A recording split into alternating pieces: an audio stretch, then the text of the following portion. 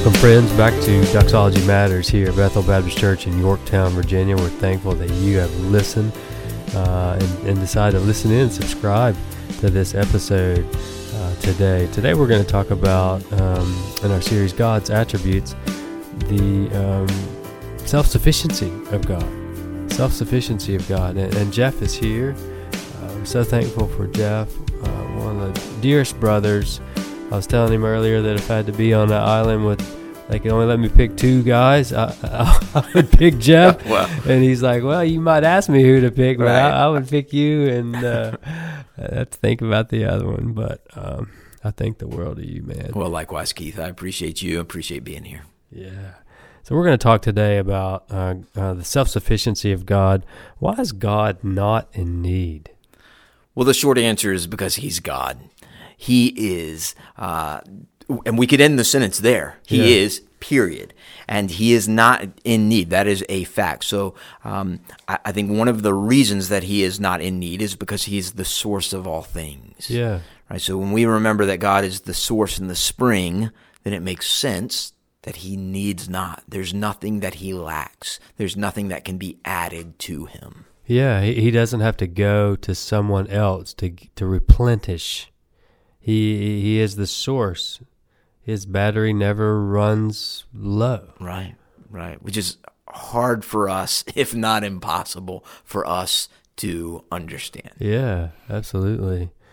So why are we not self-sufficient? That's kind of an obvious question, but... Yep. Again, the short answer is because we're not God. Yeah. Right. He is, and part of this goes back to that creator-creature distinction. He is self-sufficient. We are not. We are made in his image. We are made by his hand and by his breath out of the dirt. So we are in need. He is not. Tozer puts it this way: need is a creature word and cannot be spoken of the creator. Yeah. God has no need. Yeah. We have need. I was just going to say that's to summarize it. We are needy people. God's not a needy being. Yep, absolutely. Absolutely. So then the question becomes, where do we go to satisfy that need? And we go everywhere often except the place we should go, to God. Yeah, John Piper says about that, it's not that we desire too much, it's that we desire too little. Yeah, absolutely. Yeah. What are we saying? What would we be saying if we tried to argue that God has a need? Well, if we argued that God has a need, then we could argue that he cannot satisfy mine, at least not ultimately. If God had needs of his own, then it wouldn't make sense for me to go to him to satisfy my needs, because eventually I'll exhaust him. Eventually, he'll run out. I'll deplenish, or deplete what he offers me. So, if we were to say that God has a need, we would suggest that he is not satisfied in himself, that he is operating sometimes out of a sense of want, which sometimes Christians will do unintentionally. Right? We'll speak as though God had an empty feeling without us.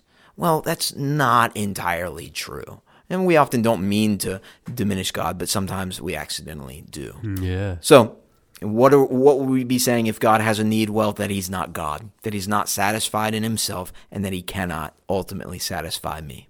Good. Do you think God needs defending? Have you ever been in a place where you felt like, I got to defend God here? No, God doesn't need defending, but people need help understanding. Right, so I think it was Spurgeon. That's really good. I think it was Spurgeon that said, God is the lion in the cage. The gospel is the lion in the cage. We need not defend it. We need merely to let it out of the cage. He can do his own defending. But I do think people need help understanding.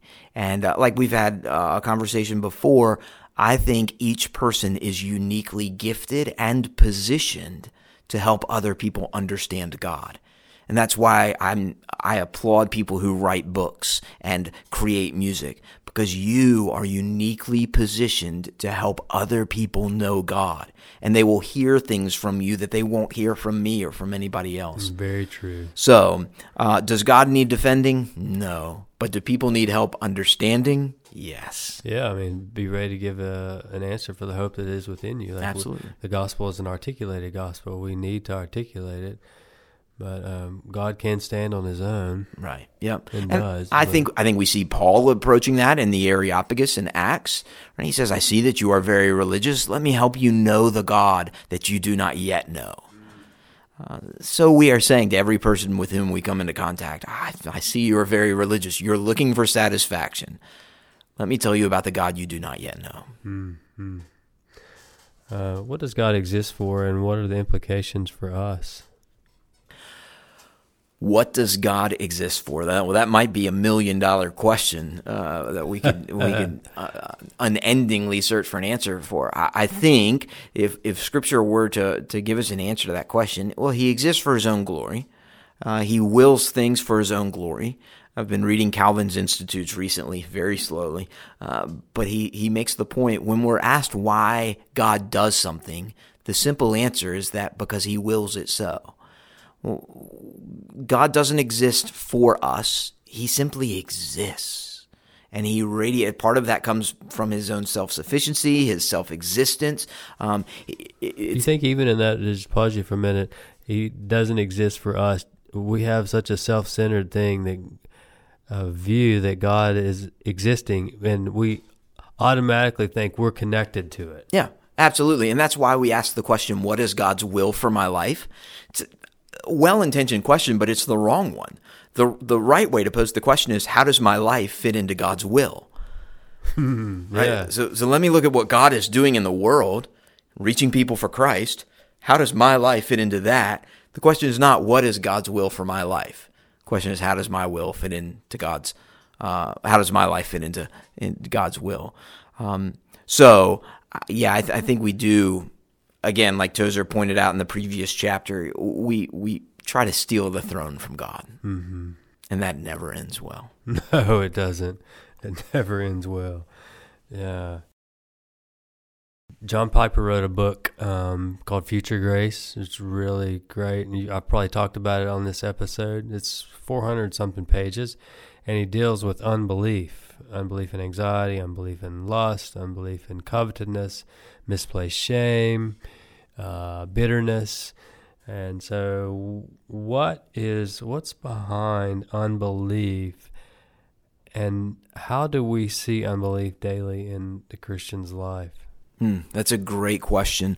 Tozer helps us to understand that we may begin, these are his words, we may begin to understand the Holy Scriptures have so much to say about the vital place of faith and why the Scriptures brand unbelief as a deadly sin.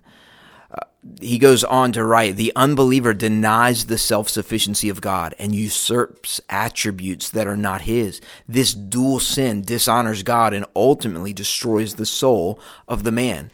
So unbelief, what's behind that is this idea, this wrong idea that God has not said, God has not spoken, God is not good enough, God does not have good plans for us, God is not, period. Yeah, he's not going to take care of me. Right. You could end that sentence a million ways. And at the heart of unbelief is this wrong belief that God is not. Every unbelief is a wrong belief.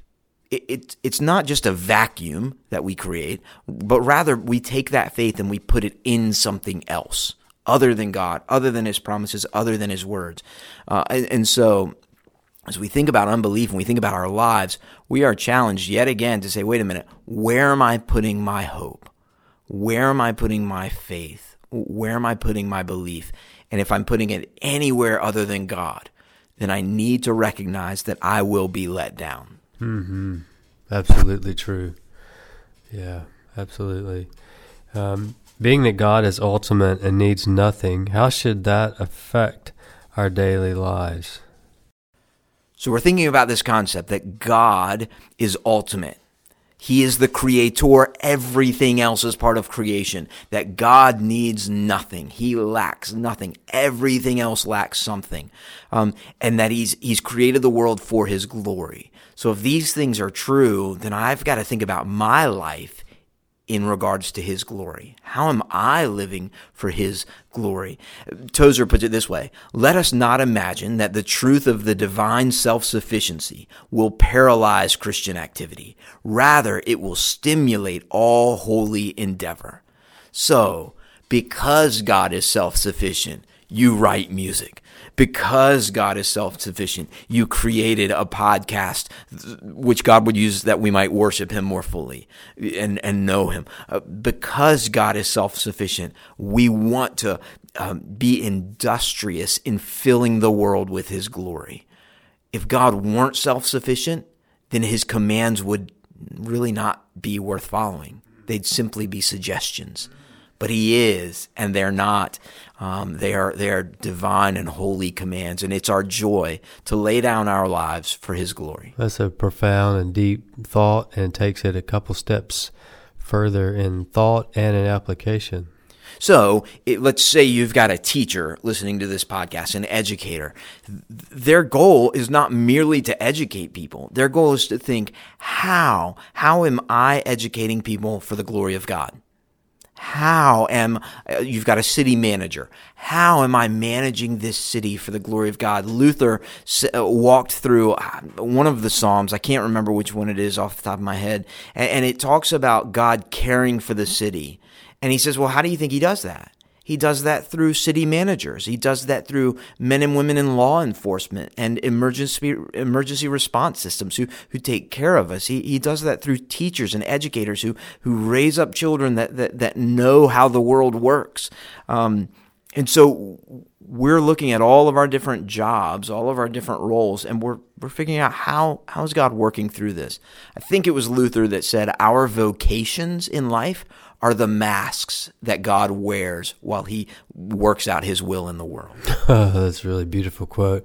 You mentioned Calvin. I think about Calvin's, one of the things that he's taught me is about God's common grace. So like city managers and people he puts in place all in different areas of our life is really a gift through common grace to us. It is, and that's why I think we should be involved in things like politics and things like city engagement and civic roles. These things matter, and the Christian has a place in them, I believe. Yeah, absolutely. I mean, it's God's dominion; it's His kingdom. Well, it's not His Christ born again kingdom, but He is Lord over all. He is, and the king. Yeah. So we could get into a whole lot of theological conversation there, but I think, listener, it's good for you to remember that God is self-sufficient, and because He is, there is so much good work to be done. You read the book of Titus, and repeatedly Paul uses the phrase "good deeds." Good deeds. Followers of Jesus are to be working out good deeds in the world in which God has placed us. Why?